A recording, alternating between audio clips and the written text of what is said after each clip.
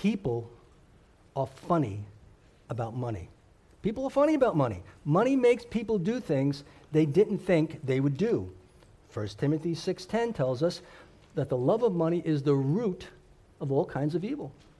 All kinds of evil, like stealing, lying, cheating, plotting, scheming, scamming, deception, and so on. Right? And we have to be careful who we give our money to. And as you know, there are many people and many groups asking for our money. And some of them seem sincere, like they're really doing something good to help their fellow man. But the question is, are they really? Or is what you are giving them really going to the people they claim to be going to?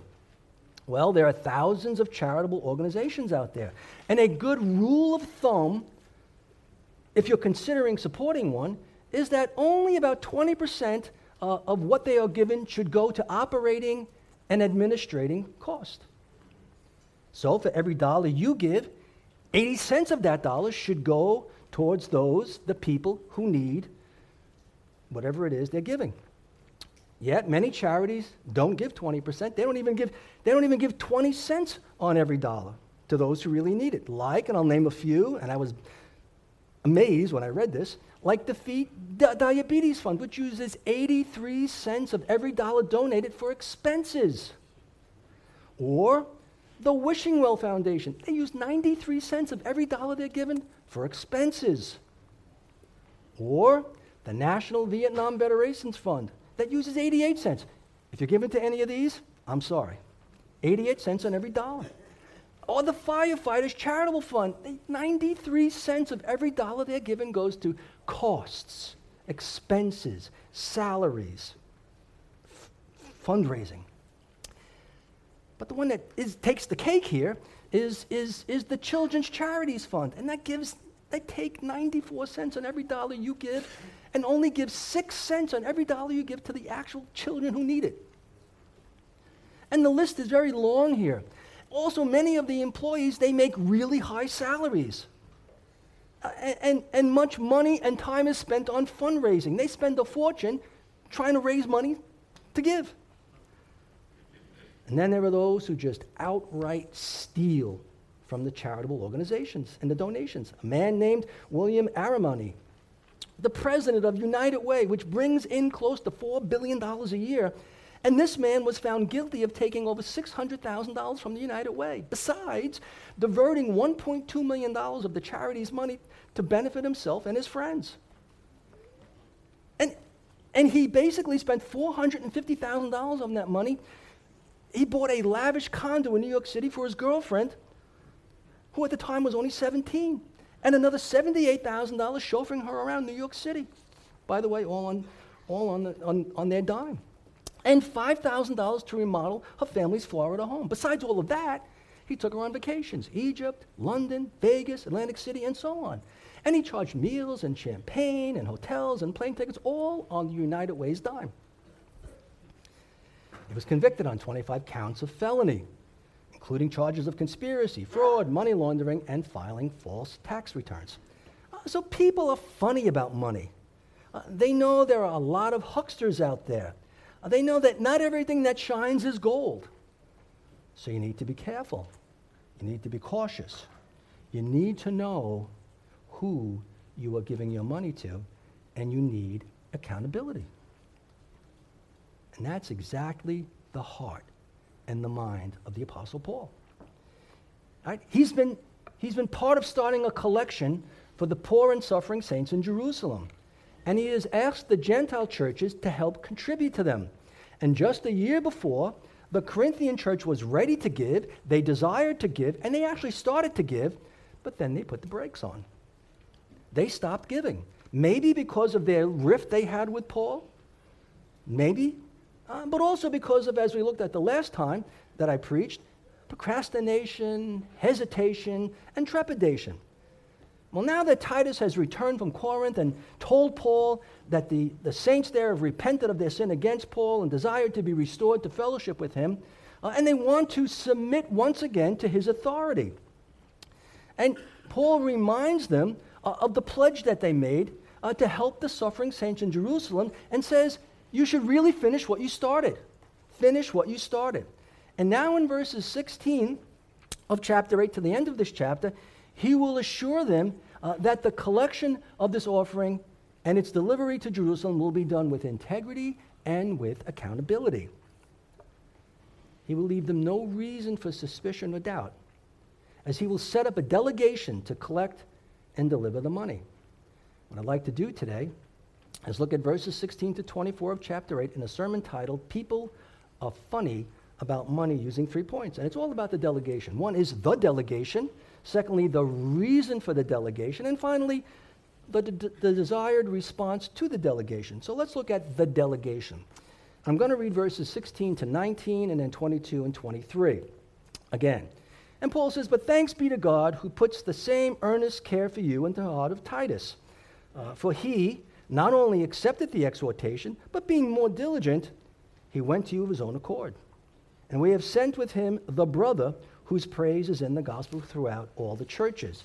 And not only that, but who was also chosen by the churches to travel with us with this gift, which is administered by us to the glory of the Lord and to show your ready mind. And we have sent with him our brother, whom we have often proved diligent in many things, but now much more diligent because of the great confidence which we have in you. If anyone inquires about Titus, he is my partner and fellow worker concerning you. Or if our brethren are inquired about, they are messengers of the churches, the glory of Christ." Well, Paul is grateful. He is grateful for the men God is using, and he is sending to the Corinthians to collect their monetary gift for the Jerusalem saints. And he wants to let the Corinthians know that the men that are coming to them are men of moral character, high moral character. They are no Johnny-come-latelys, right? Rather, they are mature, spiritually minded men, men that are highly spoken of, men that Paul and the churches trust and approve, men that can be vouched for with a good conscience, men who can be counted on to collect the money from the Corinthians and safely deliver it to Jerusalem. For as you know, people get funny when it comes to money. They want to make sure that people collecting their money and carrying their money are trustworthy. They want to have confidence in those men. And we at Grace Baptist Church, we want to have confidence in those who handle the money that we give. We want to have confidence in our trustees, for they are the ones who collect and count and deposit and record and monitor and allocate the money that we give. And we need to have confidence that they are trustworthy men. We need to have confidence about that. We want to trust that what we give is being used for what we give it for. And I, on a personal note, am extremely thankful for the trustees of this church. I am thankful that they are not just men who are dealing with the money, but they're spiritually minded men. Not just a bunch of accountants and CEO types, businessmen. They're men who really love the Lord. And so I am thankful for them. I really am. And you guys know who you are. I am thankful. Well, Paul knows that even the slightest hint of suspicion when it comes to money can hurt a minister and can hurt a ministry. He knows that. And you and I know there have been a lot of unethical things done by pastors and churches and evangelists concerning money. You have pastors and evangelists, they're living really large off of the givings of the people, who the people are not living so large at all. And they live in grandiose homes, besides having winter homes and summer homes, and while they enjoy the finer things of life. And there's nothing wrong with the finer things in life, but if you're milking the people so that they're struggling and you're living large, you might have a problem. And so people who give money to a church or a ministry or a needy saint want to know that it's going to who they're giving it for, that it's being used for what is said it's being used for. Well, Paul knows that he's being slandered, and that's the problem here in 2 Corinthians, and falsely accused by these false apostles and false teachers who have infiltrated the church. And they're claiming that Paul's a charlatan, and they're claiming he's out to pilfer the people. And that he's going to be organizing this collection so that it will somehow come back to him. That he's making a payday of it. So to squash all potential suspicion and to distance himself from the possibility of any credible accusation, he forms a delegation of 3 men to collect and to carry out the offering. This way, nobody can lay a blame or charge on him or levy some accusation against him because he will not handle the money. I mean, how would it look? How would it look if every Sunday after the offering plate goes around, Ben Stephen just gives me all the money in front of everybody? It gives me everything, and I stuff it in my pockets, and I take it home, right?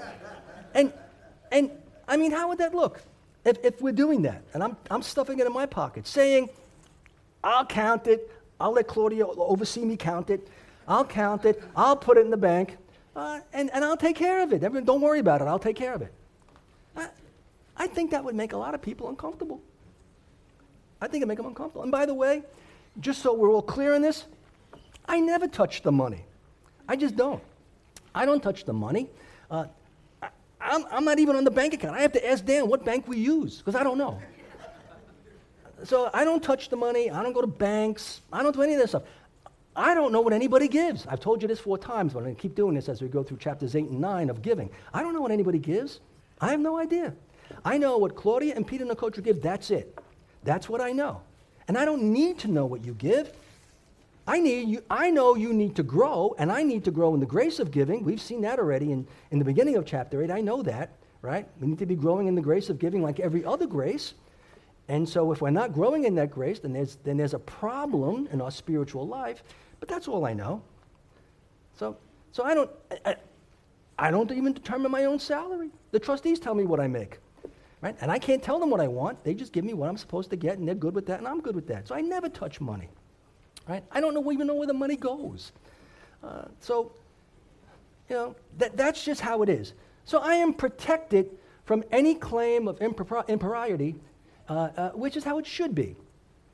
Paul didn't have trustees like we have trustees, but what he and the churches did have were faithful men to carry out this task. And what he does is he gives the credentials of these 3 men who will be the delegation. And they are Titus, the brother in verse 18, and our brother in verse 22. And the Corinthians knew Titus well, for he's been with them at least a few times. And he's just come back from there, where he had delivered Paul's severe letter to them, which was rebuking them for their sin against Paul and allowing that sin and not repenting of that sin. And so he brought that letter to them, and he called them to repent in that letter and to come under his authority again. And then Titus was told to work with them and to encourage them so that they would indeed do that. And we know from 2 Corinthians chapter 7, verses 6 and 7, Titus comes back and he reports to Paul, the Corinthians have repented. Not everybody, but most of them have repented. They have mourned over their sin. They've disciplined those who have sinned against him, who attacked Paul. And they now have love and zeal for Paul again. So the Corinthians know Titus, and they love Titus, and they know that Titus loves them. And when Paul encourages Titus to go back to Corinth, to bring this, to be part of this delegation, Titus didn't have to be coaxed into this. He didn't have to pull his arm. He didn't have to be talked into it, for the scripture says he not only accepted the exhortation, Titus, I want you to go. I want you to go and be part of a delegation to collect their money and then bring it to Jerusalem. He said he not only accepted the exhortation, but being more diligent, he went to you on his own accord. So he wanted to go. He wanted to help. He wanted to be a blessing to them. And when you love someone, you want to bless them. When you love someone, you want to bless them. Right? When you care about someone, you want to serve them. You just do. And is this not how we should be? When one of our pastors asks us to serve in a certain way, to help out in a certain way for the sake of the king and the kingdom, unless providentially hindered, well, we should want to do that. I mean, we should want to do that. I want you to notice who put this care, who put this concern, who put this love for the Corinthians in Titus's heart. And if there was ever a group of saints who were difficult to deal with, who were troublesome, who might not be so easy to love, I think it might be the Corinthians, for all their struggles, as we read in 1 Corinthians. But Titus cared Because God put that love and care in his heart for them. Right? The same love and care that Paul had for them, Titus had for them as well. And Paul knew it. Which is why he starts by saying, but thanks be to God who put the same earnest care for you into the heart of Titus. So God is the one to be thanked for putting the saints on the heart of the saints. God is the one to be thanked for putting the saints on the heart of the saints. He is the one to be thanked that the saints have a heart of generosity towards other saints. He is the one to be thanked for those who labor and spend themselves for the sake of the saints. And if you think about how the saints love you, just think about how the saints love you, how they care about you, how they pray for you, how they're there for you, how they hopefully put you above them. Know this. It's because God has put it in their hearts. Because God has put it in their hearts. When the love of God penetrates and saturates your heart, it is not hard to love the saints. You can't help it. When he puts his love in you, and that is real, it is hard not to love his people. It is hard not to love his people.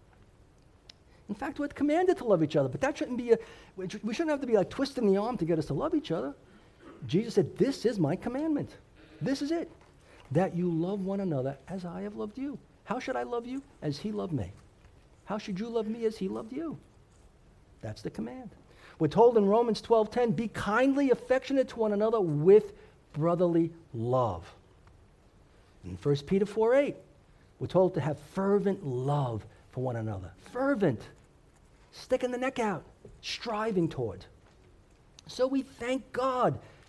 We thank God that the saints love us and that we love the saints. But did you ever think about how different we are from some of the saints? I mean, did you ever think about that? We're a kind of mixed bag of people. Right? That when you were an unbeliever, you probably wouldn't give many of the people in this room you know now, that you now love, you probably wouldn't give them the time of day. Just think about that. You wouldn't have wanted to do anything with them. No offense. A lot of you, I wouldn't want to associate with. And you want to associate with me. It's just how we were in our own, wrapped in our sin. Wrapped in our sin, we wouldn't want to deal with each other because we want people like us. We want people like us.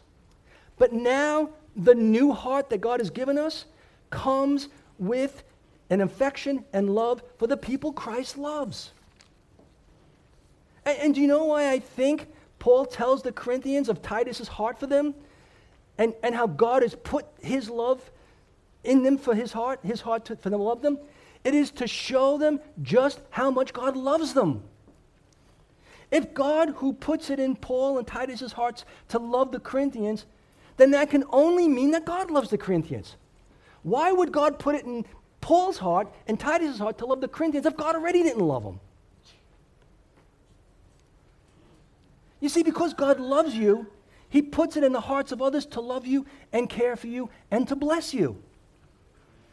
When you consider the love that the saints have for you, it is because God has put it in their hearts because he loves you. You ever think about that? You love me because he loves me. I love you because he loves you. So one of the ways he shows you he loves you is by the love of the saints for you. So then, do the saints encourage you? Do they bless you? If so, then give thanks to God. And remember, it's because he loves you. It's because he loves you. Now Paul will give us some more info on Titus. And he says in verse 23, if anyone inquires about Titus, he is my partner and fellow worker concerning you. And he will say in 2 Corinthians chapter 12, verse 18, that the way Paul ministered to the Corinthians is the same way Titus did. And he asks, did Titus take advantage of you? I.e., like these false apostles and teachers who are taking advantage of you? Then he asks, did we not walk in the same spirit? Did we not walk in the same steps? So Titus is just like Paul. No hidden agendas, no hidden agendas. He saw the saints the way Paul saw the saints, and that is as sheep who need tending, sheep who need care, sheep who need love. He had the same pattern of life that Paul had. And Paul said in 2 Corinthians chapter 7, verse 15, that after being with the Corinthians and seeing God work repentance in them, that Titus's love increased for them. So Titus was a go-to guy for Paul. He was like Timothy, a true son in the faith. He was Paul's partner, which means his companion, his comrade. He was a partner with Paul in suffering for Christ and declaring the gospel to the Gentile people. Hey, listen, Paul was no lone ranger. He was no lone ranger, right? Paul was no lone ranger at all. He was not a one-man band. He was not a one-man show. He had many co-laborers around him. And you just read the end of his epistles, Roman particularly, and you see the names he names. All the people, and most of them we don't even know anything about, but these are people, men and women, who have served with him. And he's thankful for them. And Titus was a key one, a very dependable one. For Paul trusted him to go to Corinth and to work with them. And he sent him to Crete, right, to go work with the churches there and to appoint elders in every city. And Paul adds in verse 23 that Titus was his fellow worker concerning you. So they were laboring or working together for the good of the Corinthian saints. They were on the same page. They had different gifts. Paul's an apostle, gifted like no one else other than an apostle, but they had the same goals. Well, not only is Titus part of the delegation, but we read in verses 18 and 19, the second person is the brother. The brother. We read, and we have sent with him the brother, whose praise is in the gospel throughout all the churches. And not only that, but who was also chosen by the churches to travel with us with this gift, which is administered by us to the glory of the Lord himself and to show your ready mind. And we don't know who this brother is because he's not named. There are plenty of ideas in the commentaries of who this guy is, but here's the thing. God didn't tell us. He didn't tell us, so it's really not important for us to know who exactly he is. But clearly, the Corinthians knew who he was. They knew who he was. And Paul says his praise is in the gospel, which most likely means he was praised for his preaching of the gospel and his gospel ministry. Most likely, he's a minister of the gospel. And he is known for that, Paul says, throughout all the churches. So this brother is well known by the churches. He's a respected minister of the gospel, and he has an excellent character, and the Corinthians, they know it. Speaking of character, Charles Spurgeon said this, a good character is the best tombstone. Those who you loved and helped will remember you when the forget-me-nots are withered, for your name is carved on hearts, not on marble. So this unnamed brother was well known and had a good character. And isn't it true that many of the Lord, his servants that he has used, they've been unnamed? For example, the slave girl who lived in Naaman's house, Naaman the leper, who told him where he could find cleansing in Israel, i.e. Elijah. We don't know her name. We don't know her name. But God certainly used her in a powerful way. How about the boy? The boy who gives Jesus his 5 loaves of bread and the 2 little fish. So he could use them to miraculously feed 5,000 men plus women and children. We don't know his name, but God used him to glorify his son, showing him to be the true king of Israel. And what you do in the kingdom of God is unknown to most, except for those saints you fellowship with and worship with and labor together with. But of course, what you do is known to God. He knows who you are. He knows what you do. He knows, as Jesus said in Matthew 10:42, when you give a cold cup of water to a saint, He knows, as Jesus said in Matthew 25, when you feed one of his people who are hungry or give them a drink when thirsty. He knows when you welcomed them when they were alone, when you clothed them when they were naked. He knows when you visited them when they were sick and in prison. And as Hebrews 6:10 says, he knows your work and labor of love, which you have shown toward his name, and that you have ministered to the saints and do minister. So that to the world, you and I, we are nameless. To most of the saints, you're just another believer. God knows you. God knows your labor. God knows your name. He knows your name. And in the end, Revelation chapter 3, verse 12 says, the Lord will write upon his people a new name. You're getting a new name. Victor, that's gone. Who knows what it will be? It'll be a name fitted for glory. You'll get a new name. Now, concerning this brother, we read in verse 19 that he was also chosen by the churches to travel with us with this gift. And the word chosen means appointed. It literally means to stretch out the hand, to stretch out the hand. And so what he's saying is the churches took a vote by hands.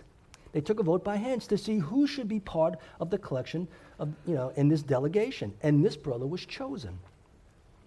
He was chosen by the churches, not by Paul.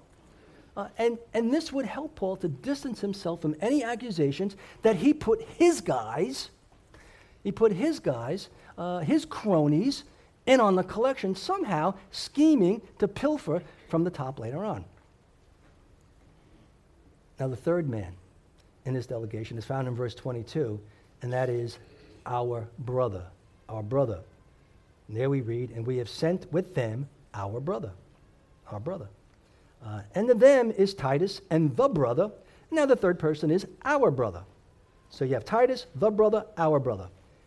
And he's our brother because Paul personally knows him. And what we read about our brother in the rest of verse 22 is, whom we have often proved diligent in many things, but now much more diligent because of the great confidence which we have in you. And proved means tested. So this brother was tested in many things. He was tested in many ways. He was no novice, right? And he was diligent to serve, diligent to disciple believers, diligent in helping and evangelizing. So he was a kingdom guy. To me, people are either kingdom guys or not kingdom guys. You're in the church. You're a child of God. You're either a kingdom person, the kingdom matters to you, you're involved in kingdom stuff, you have a great desire to see the kingdom advanced and Christ's name glorified, or you don't. Right? And I just hope that those who are in the kingdom but don't have a zeal for the kingdom, God would fire them up. Fire us up and give us a zeal for his kingdom. This guy had it. This guy was a kingdom guy. He was very active in the kingdom. And it was evident to everybody around him. He was dependable. This is a go-to saint you can count on. A saint who did what he said he would do. And so the question is, are you a kingdom guy? Are you a go-to guy or a go-to girl? Can you be dependent on to do what is needed for the advancement of the kingdom? Well, our brother was not only battle-tested, if you will, but he was diligent to serve in this delegation because he saw the great confidence that Paul had in the Corinthians.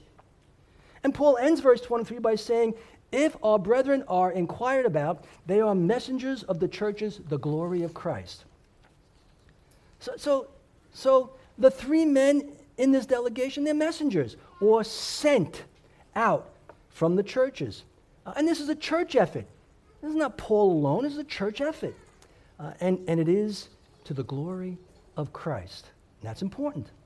Listen, Paul's whole purpose in this offering, yes, it's to help the saints in Jerusalem that are suffering, but his main goal, the end of it all, is that Christ would be glorified.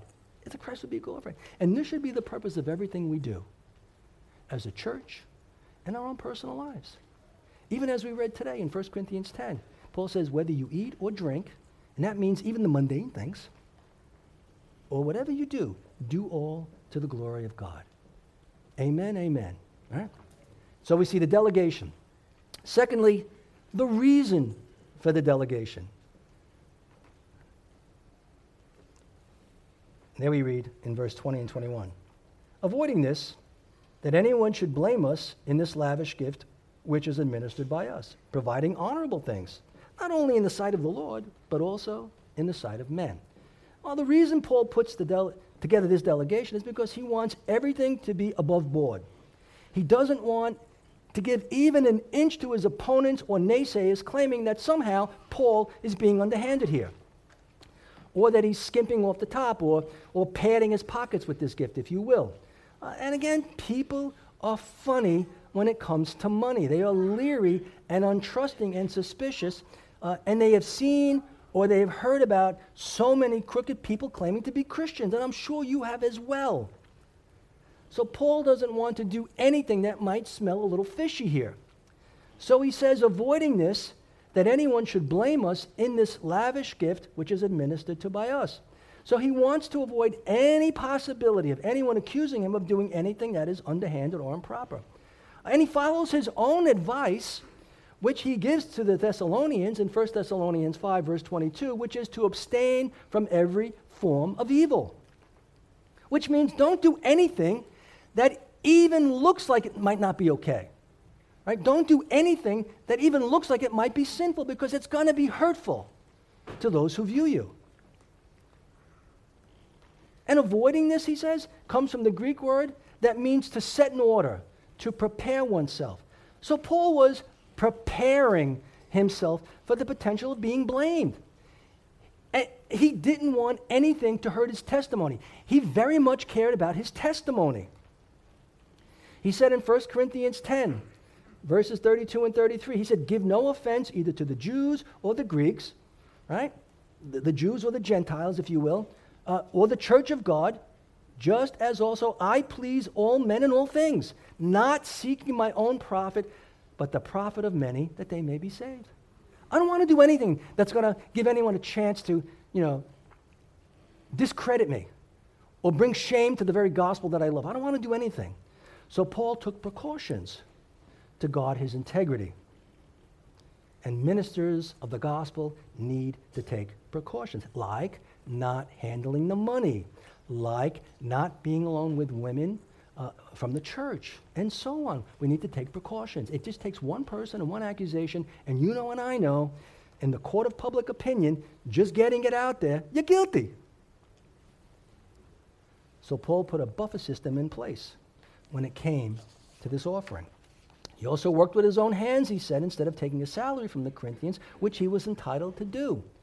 He didn't want to do anything that give anyone a chance to blame him in this lavish gift. And the word lavish means abundant. This was a big gift. A lot of money we're dealing with here, right? The churches are sending a lot of their money to the Jerusalem saints. And he didn't want to give anyone any reason to blame him in any way.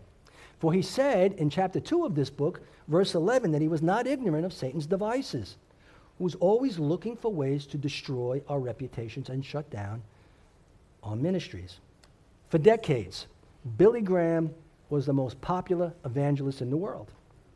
And many people who didn't like him were watching him very closely and waiting for him to screw up, to do something that they could blame him on, to call him a hypocrite for. And so what Billy Graham did and his ministry team was they formed a board of Christian businessmen to handle all the money that came in. And they put everyone in his organization on a salary. And the organizational books and Billy's own personal finances were audited annually and made public every year. Every year, everybody could see, the books of Billy Graham and his ministry. So Graham and his ministry were a model of integrity. Well, no minister or ministry wants to be blamed for misuse or abuse of money. They should want, as Paul said, to be honorable. Not only in the sight of God, but also in the sight of men.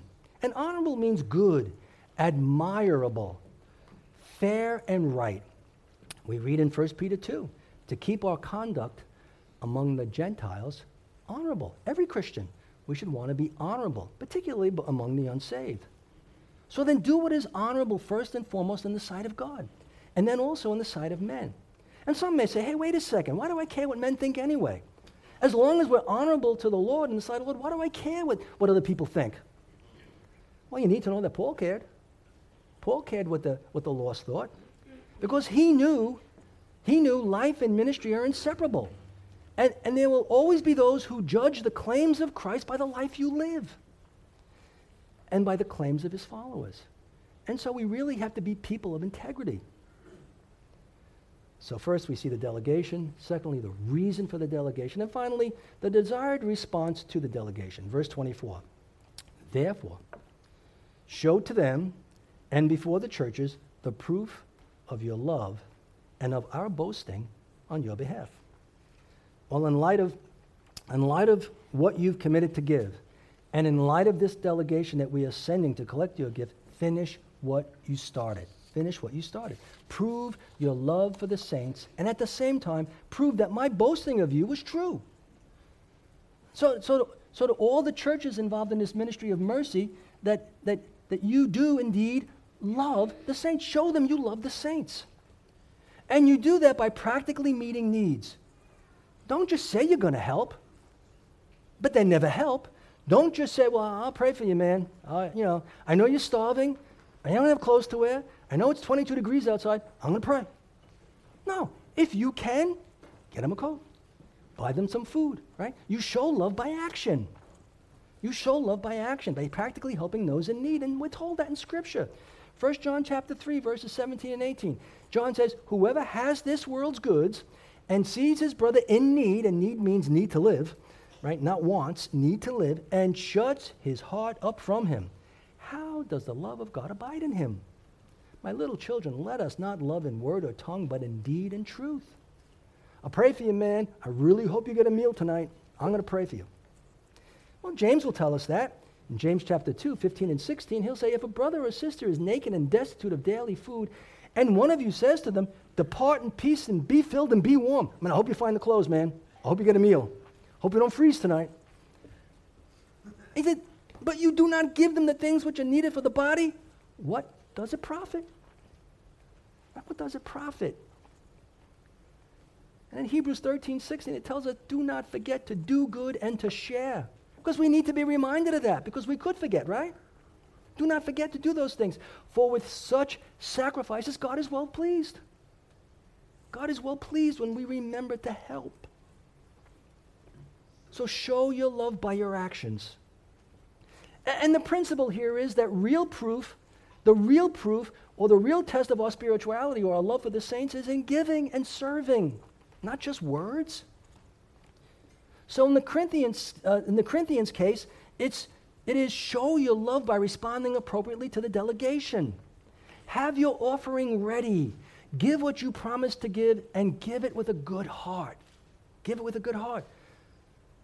Listen, when you love, you give. When you love, you want to bless others. I mean, do you not give good things to your children because you love them? What parent withholds good things from their kids if they really need them? You love them. You want to help them. And do you not love Jesus more than your children? And do you not love Jesus more than your parents? And do you not even love Jesus more than your spouse or siblings? And if you say, well, I don't know, that's a big one there. Well, you got to know that Jesus said you must. He must have top slot of the heart. Right? If he's not in the top slot, he's not in that heart. Here's what he said in Matthew 10:37. He who loves father or mother more than me is not worthy of me. He's not saying don't love your mother and father. Love your mother and father. Help them. Honor them. Bless them. Do what you can for them. But love Jesus more. Love Jesus more. He who loves father and mother more than me is not worthy of me. And he who loves son or daughter more than me is not worthy of me. We don't want to be not worthy of Jesus. So if you love Jesus above all, should you not give to him? Should you not give to his kingdom? Should you not give to those whom he loves? Should you not give to his church? Therefore, a loving saint is a generous saint. It just is. And finally, if the Corinthians follow through on their commitment to give, that will prove that Paul's boasting of them was accurate. For Paul knew of their repentance, Titus told him. And he knew of their desire to fellowship with him again and come under his ministry again. And he was sure that their heart to give would be revived as well. Well, let me close by leaving you with three things to think about, three thoughts. And the first one is this. Pray that God would put an earnest care in your heart for the saints at Grace Baptist Church. Pray that God would put an earnest care in your heart for the saints at Grace Baptist Church. That you would give or do what will bless them and help them and what will grow them in their faith. Some of you may have an earnest care for this person or that person. Maybe God has put a burden on your soul for A or B or C. But pray that he would put a burden on your soul for all the saints. That it wouldn't be a pick and choose thing. I like that guy because he's like me. We would love the saints. How much better to have an earnest care for all the saints. Amen? Second thought is this, that what we give should glorify God. What we give should glorify God. The gifts the churches were giving to the Jerusalem saints was to glorify the Lord. And we're not talking about the amount here, we're talking about the heart, the willingness, the readiness to give. That brings him glory. That brings him glory, right? The love that motivates the giving, that brings him glory. So when we give to the church, or to a missionary, or to a good ministry, or to a needy saint, what we should want most of all is that God would be glorified with that. That God would be glorified with that. I mean, is God glorified if we give reluctantly? Or by compulsion, and we're going to see that in chapter 9, right? If we have to have our arm twisted, oh, here we go again. You know, I got to give to this person, or that person needs that. Is he glorified with that? Is he glorified if we throw some crumbs his way? Is he glorified? Or give him our leftovers? Is he glorified if we plop down even a load of money, but not with a willing heart? Or with a view of being praised by men? Or with a view of maybe getting a tax write-off? Is he glorified by that? Brothers and sisters, let our giving to the Lord always be glorifying to the Lord. Let it be because a heart that wants to. Don't give if you don't want to give. That's worse than anything else, because what you're doing is saying, I'm giving because I want something, I want to be recognized, or because I have to give. Let us give because we want to give. It is our heart to give. Third thought is this. As we prove our love by giving, so too has God the Father and God the Son proved their love by giving. As we prove our love by giving, right? It's where the rubber meets the road. We say, but we do, right? Right? James said, I'll show you my faith by my works. So too as God the Father and God the Son prove their love by giving. The Father proved his love for sinners.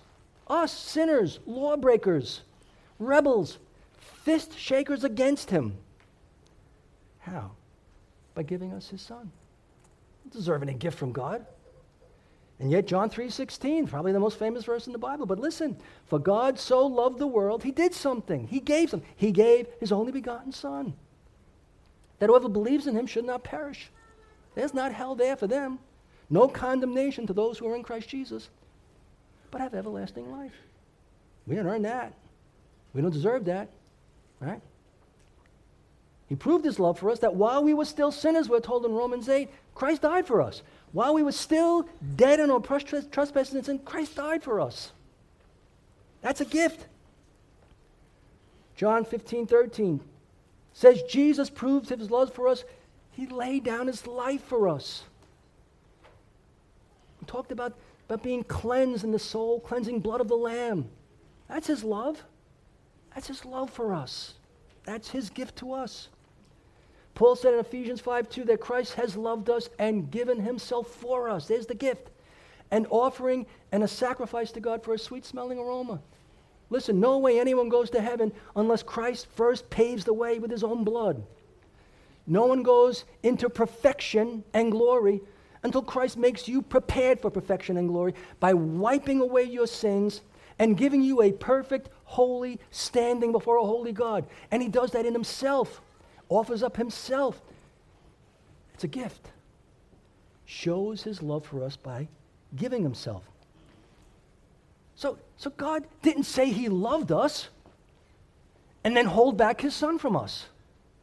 And the Son didn't say he loved us and then decide to skip going to Jerusalem and maybe take Satan's offer of having a worldly kingdom, an earthly kingdom. No, they showed their love by giving. And may we show our love by being givers. Now here, listen. If you don't know God's love, if you don't know Christ's love, that's because you don't know them. That's because you don't know them. And that means you're still in your sins. And that means you're still separated from God, and you're still under the penalty of your sin. But know this, God so loved sinners, and Jesus so loved sinners, that he was sent into this world to die for them, to pay the penalty of their sins. And anyone who turns from their sins and recognizes they're a sinner and need a Savior, and recognizes they can't save themselves, and recognizes that only through Christ can there ever be forgiveness, and given a right standing, and given salvation, they'll be saved. And they will receive the super abundant, lavish gift of eternal life. Amen? Don't leave unsaved. You may have walked in this room today and you don't know the saving mercy and love of God, but you don't have to walk out that way. You could cry out for forgiveness and find it even today. Let's pray.